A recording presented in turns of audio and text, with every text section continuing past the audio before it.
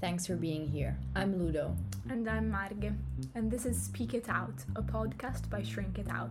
Here, we tell your stories and share our thoughts and encourage debate on psychological and social well-being.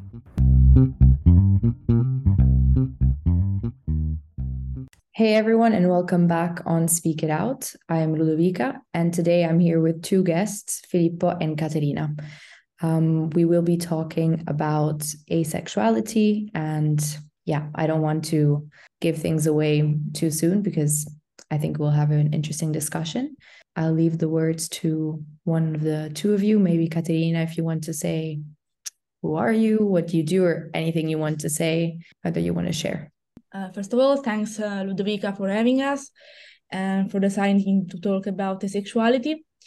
I'm Caterina. I recently graduated in clinical psychosexology, and now I'm doing an internship with Filippo Nimbi, where I do research about asexuality, and I also have a project on social media where I talk about asexuality. Nice, interesting. What is it called? La versione migliore. It's in Italian.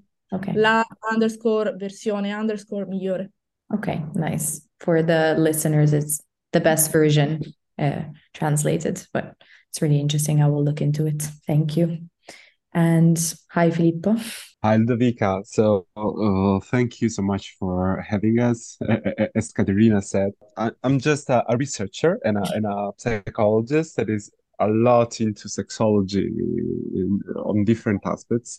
And in the last years, we have devoted a lot of attention to the topic of asexuality, but not only about sexuality as, this term, what does it mean, and so on, but also about the experience of people, also from a minority stress point of view. Very interesting. I genuinely think that it's something that we should really talk about, especially on a platform like Shrink It Out. Personally, it's not something that I know too much about and that I have heard too much about either until I started my psychosexology course this year. And as soon as I started it, I was like, okay, there's a whole world behind this. And so I thought that digging deeper would be a nice way to start looking at it. I think the first main thing that I've also noticed in my classes and in conversations with other people is always the issue of defining what asexuality is.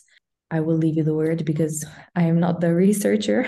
I will start, but I give the word to Caterina very soon, just because I agree with you. We have to start with a definition because our mind function for definitions. So we need some clear criteria in order to understand what we are talking about. But when it comes to sexual expressions, is a mess because we try to use simple words to define entire universes, different universes. So basically, we define sexuality as a spectrum of experiences in which people do not or rarely experience sexual attraction to others. But again, it's an umbrella term. So we have inside this asexual umbrella a lot of different way to define themselves. And there is a huge discussion about defining asexuality as a new, let me say. I'm joking, but sexual orientation or it's something else. And I don't like basically this kind of discussion because I think it's a kind of never-ending story we have heard with all the sexual minorities and in general with the LGBTQ plus community. So it's like I don't like too much to try to define what asexuality is, but of course we need some definition to work. So Caterina, please go. The most generally agreed upon definition of asexuality is sexual orientation characterized by a lack of sexual attraction towards any gender. I recently heard another definition by Sharonda Brown, who is an asexual writer and activist. They defined asexuality as a typical relation with sexuality, but this is a kind of a new definition. It's not really agreed upon by the asexual community. As Filippo said, asexuality is a spectrum. It's not an all or nothing situation. It comes in many shades and nuances. Two other terms of the asexual spectrum are demisexual and gray asexual. Demisexual people are people who only feel sexual attraction once they have established a deep bond with someone. While gray asexual people are people who very rarely feel sexual attraction. Also, all of these shades, which I'm sure there are so many more that we probably can't even count, but yeah, I always struggle to decide how much to use these terms and how much to categorize. I was having a conversation with a friend. We were discussing, like, obviously always like the double sword of like categorizing things and defining them, because on one hand it's good because it allows people to give a sense of belongingness and realize that, you know, they might be part of something and they feel that way and the relatedness of an experience, but at the same time also encapsulate something that, like Filippo says, is a complex universe, so that you can't really put into words.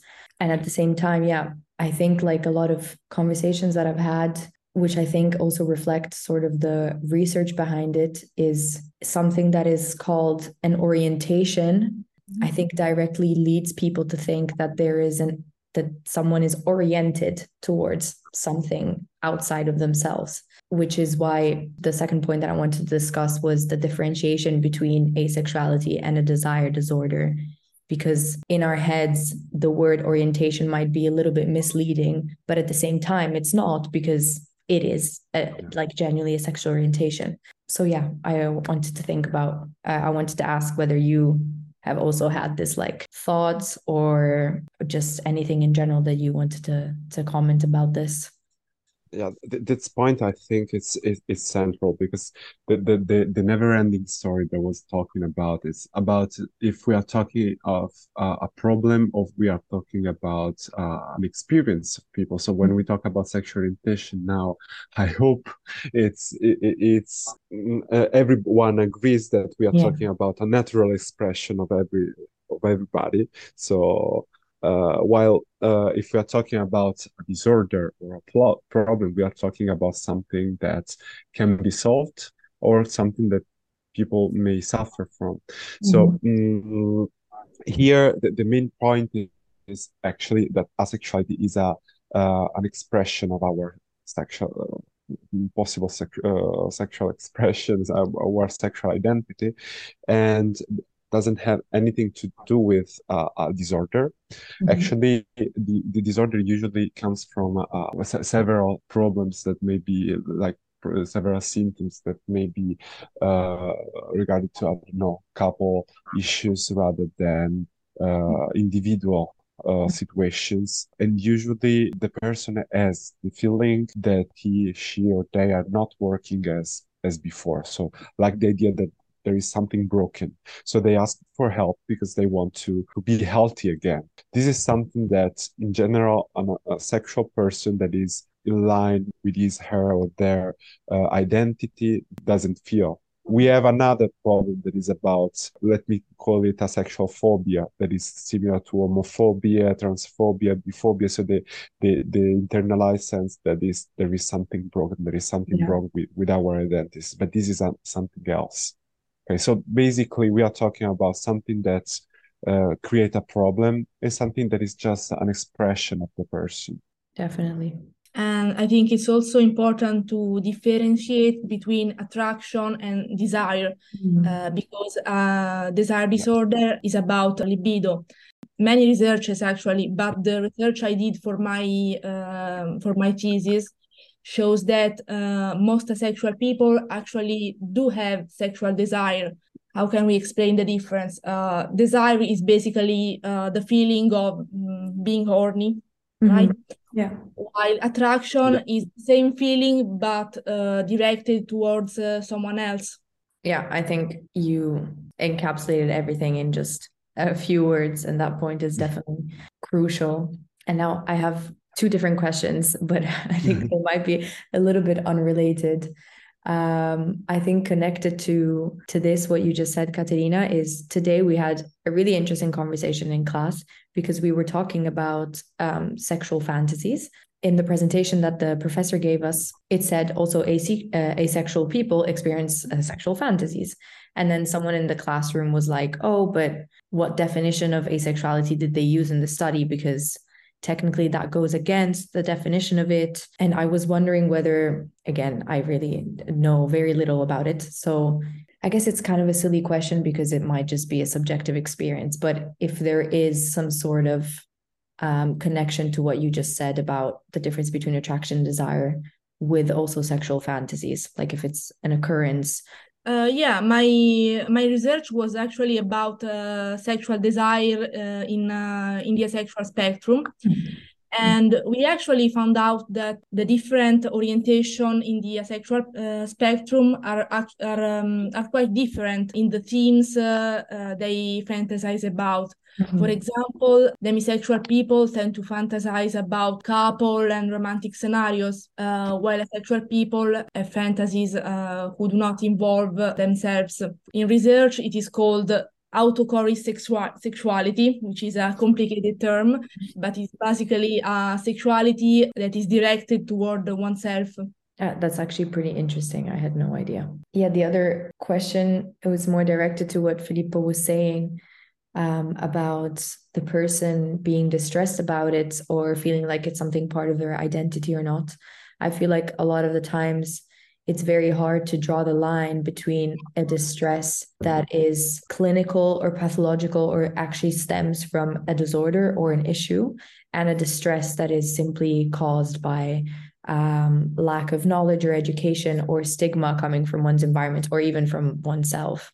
So what are ways that can help the individual to distinguish, like, okay, I'm stressed because but it has nothing to do with me and there's nothing wrong with me, or maybe I should seek help. That's a very good question.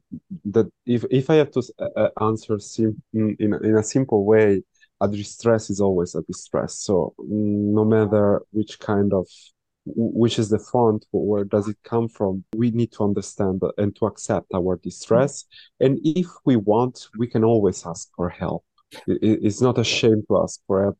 We don't need to have a traumatic experience or a symptom in order to ask for help. Of course, what I usually try to explain to people that the distress can come from different ways.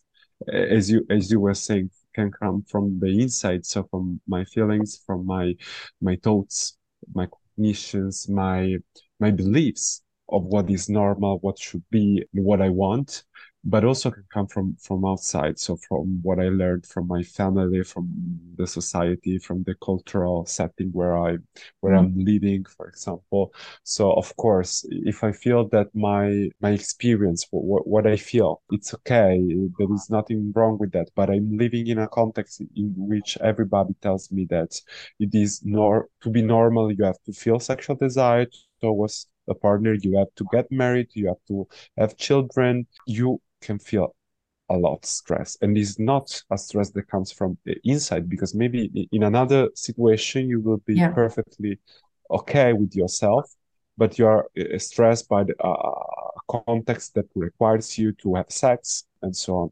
And this is the same for everybody. So it's the same also for, I don't know, for a woman that is in her 35 or 40s, doesn't want to or doesn't feel the desire in this moment to have a child. Yeah, no, I definitely agree. It's like realizing if we are distressed because we are trying to follow a script that doesn't align with our inner truth feeling, or our feelings. Yeah, definitely. I think this connects quite well to a moment of coming out as asexual. I can say from the research, then I would like to know also what Caterina thinks about it. We don't have data about the coming out experience of asexual people, or not so much. compared to coming out in other sexual identities, for example. So already, for example, for a gay man or a lesbian woman coming out as gay or lesbian, it can be difficult. It can be like the ending, the final step of a process, but they may find some support from the community, for example, the LGBTQ plus community.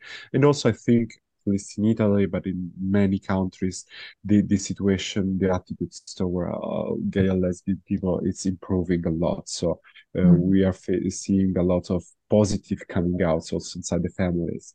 When it comes to asexuality, my idea is that we have, as I said, a double level of stigma because also the LGBTQ plus community sometimes is not supportive towards asexual people.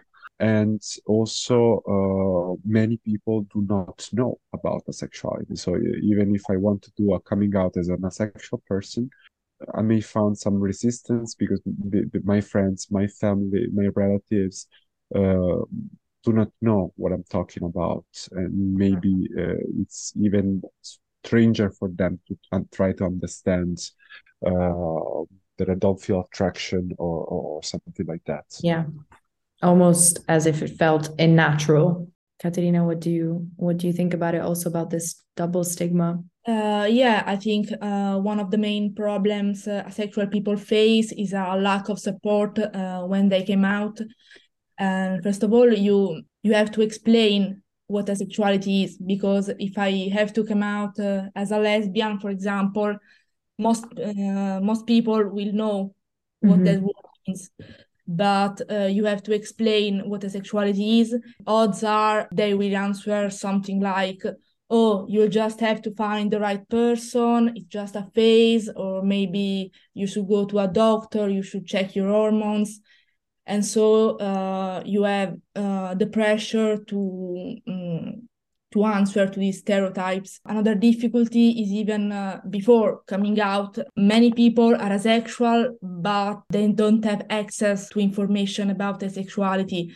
There is a lack of information, of representation, and so people will notice they have a different relation with sexuality than their peers, but they don't have the words to express it.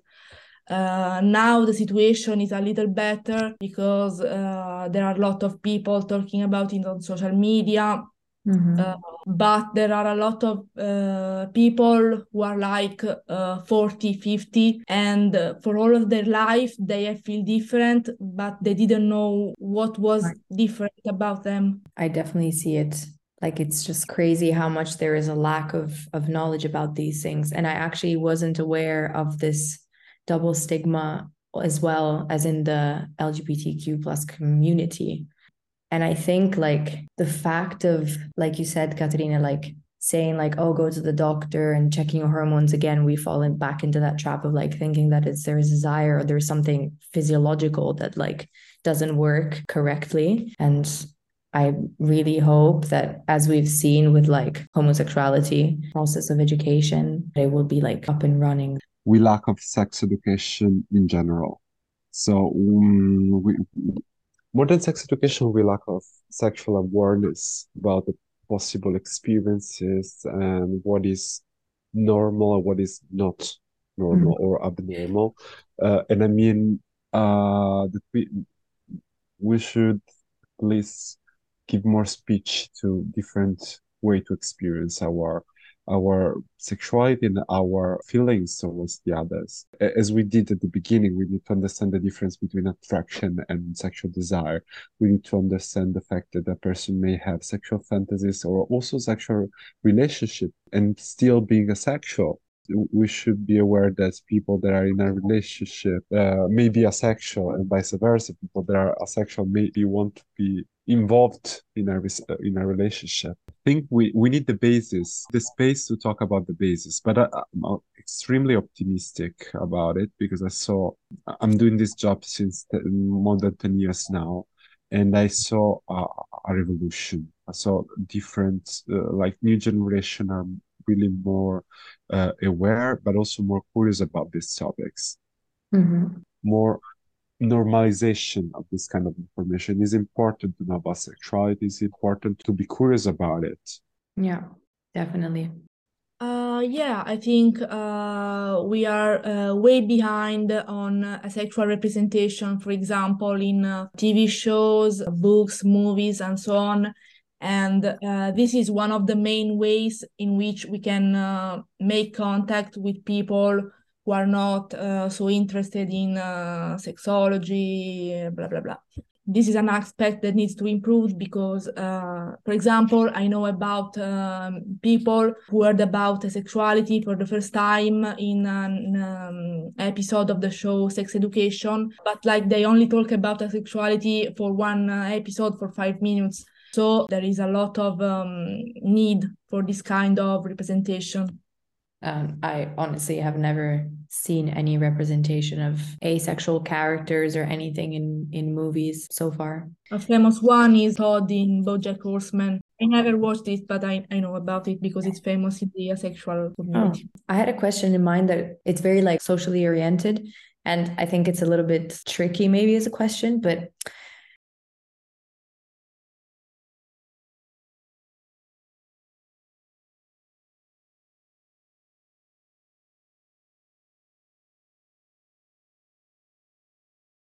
I feel like at least in the more like younger community in my circle, let's say, like in my bubble, there has obviously been like a big increase of like all the terms that we're using and the categorizations and like trying to figure out a name for everything. I'm wondering whether this like can/will help to value more experiences of, in this case, asexual people, or if it will instead disregard their experiences more, because categorization is a very tricky thing. Like, For me, yes, and I totally agree with you, Ludwika, because we need to be aware that we need these categories. These categories are helpful to be sure that we are talking about the same thing. yeah, Okay. also for And research. also, yeah, also research, but in any field, like also for our minds, our minds works with categories. Mhm. Okay, so we need categories, and having more categories can be difficult from one side, but on the other side is extremely helpful. But at the same time, we don't have just cognitive categories. We also work with emotions, and Mhm. emotions are not so easy to label. My perception is that we need the categories, but we need also to be wise when we use the categories in order to not just simplify too much the experience of the people. No, I definitely agree. It's just it's very tricky because I still feel like when it comes to something like orientation or gender identity or sex, just in general, people are still very like unidimensional in the way that they see things. And it's something so ingrained in like who we are. And that has to do so much with our identity that we sort of like feel attacked almost to be exposed to so many possibilities, you know. It's scary and like I think LGBT people have always used labels and categorization. I wouldn't call it really a new phenomenon. For example, think about the gay community. There are so many words, bear, twink, top, bottom, and so on. But they also have an historical importance. But somehow, when we talk about categories in the asexual spectrum, people are like, "Oh, so many new words! It's so confusing." Yeah, they are more recent words. They feel weird, but they are not. Just that they are new phenomenon, not new phenomenon, but new. Definitions. Yeah, new to the discourse. So many people don't really know them, and so they are a bit. They have a bit of hostility towards these words. so it's also possible that it's more like perhaps a matter of time, like culturally and historically, and that maybe in a decade or two we'll be seeing the same thing, hopefully, with asexuality as maybe people are seeing it with homosexuality. Now that we've just looked a little bit at the comparison between homosexuality and asexuality, my next question probably sounds a little bit silly, but I do think it's still interesting also for the listeners. So it was going to be on how to approach a relationship, whether romantic or not, with an asexual partner. What like, I guess, the position both of the asexual partner and of the other partner? How to any? I don't know.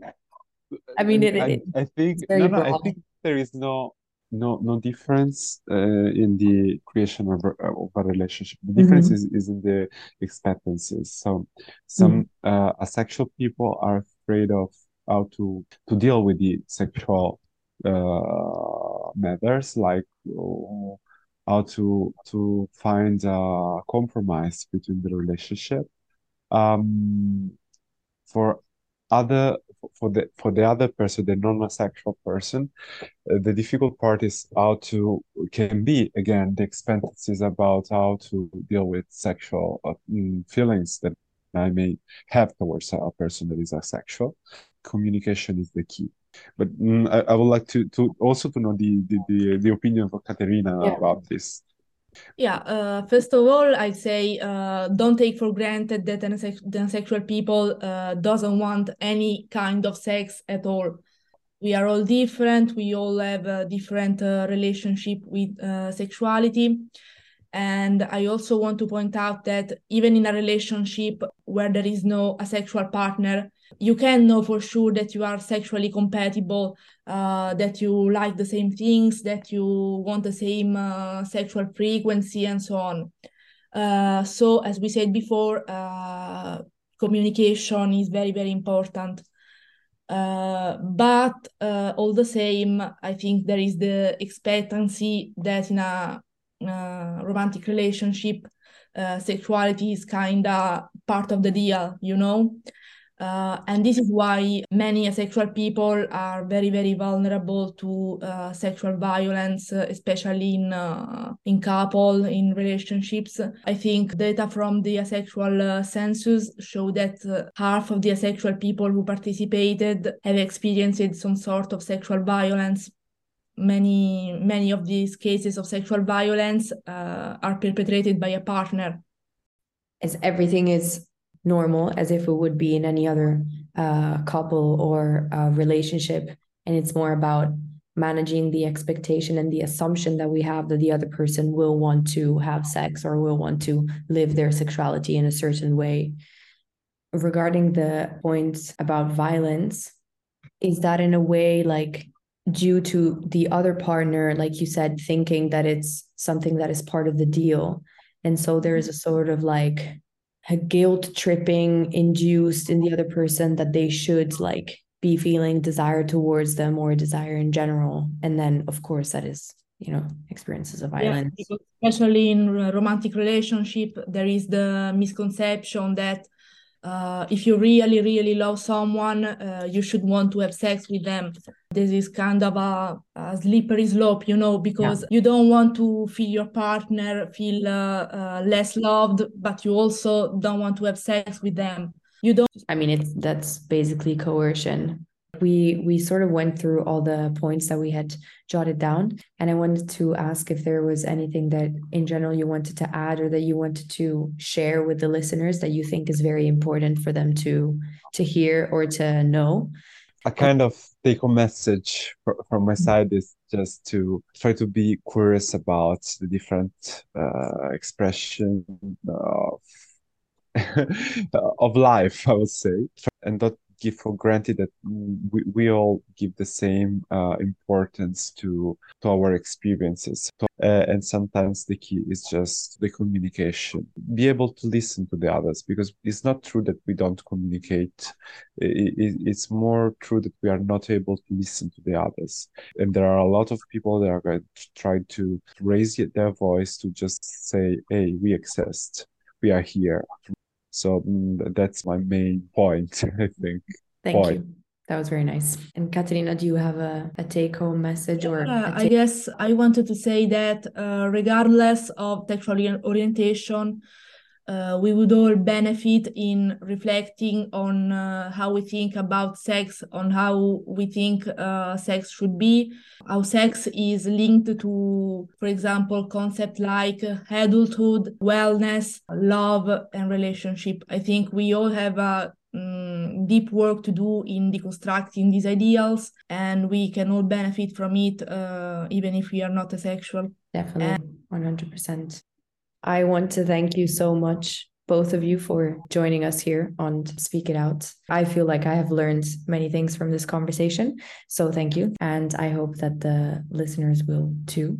Thank you again so much for joining and sharing your thoughts and your knowledge and your kind words with us. Thank you so much, Ludovica, for inviting us. Really, it's a pleasure to share this knowledge, but also to share this experience. And thank you for the questions you have made and the space you have gave to us. Thank you so much, Caterina and Filippo, and thank you to all the listeners. See you next time at the next episode of Speak It Out.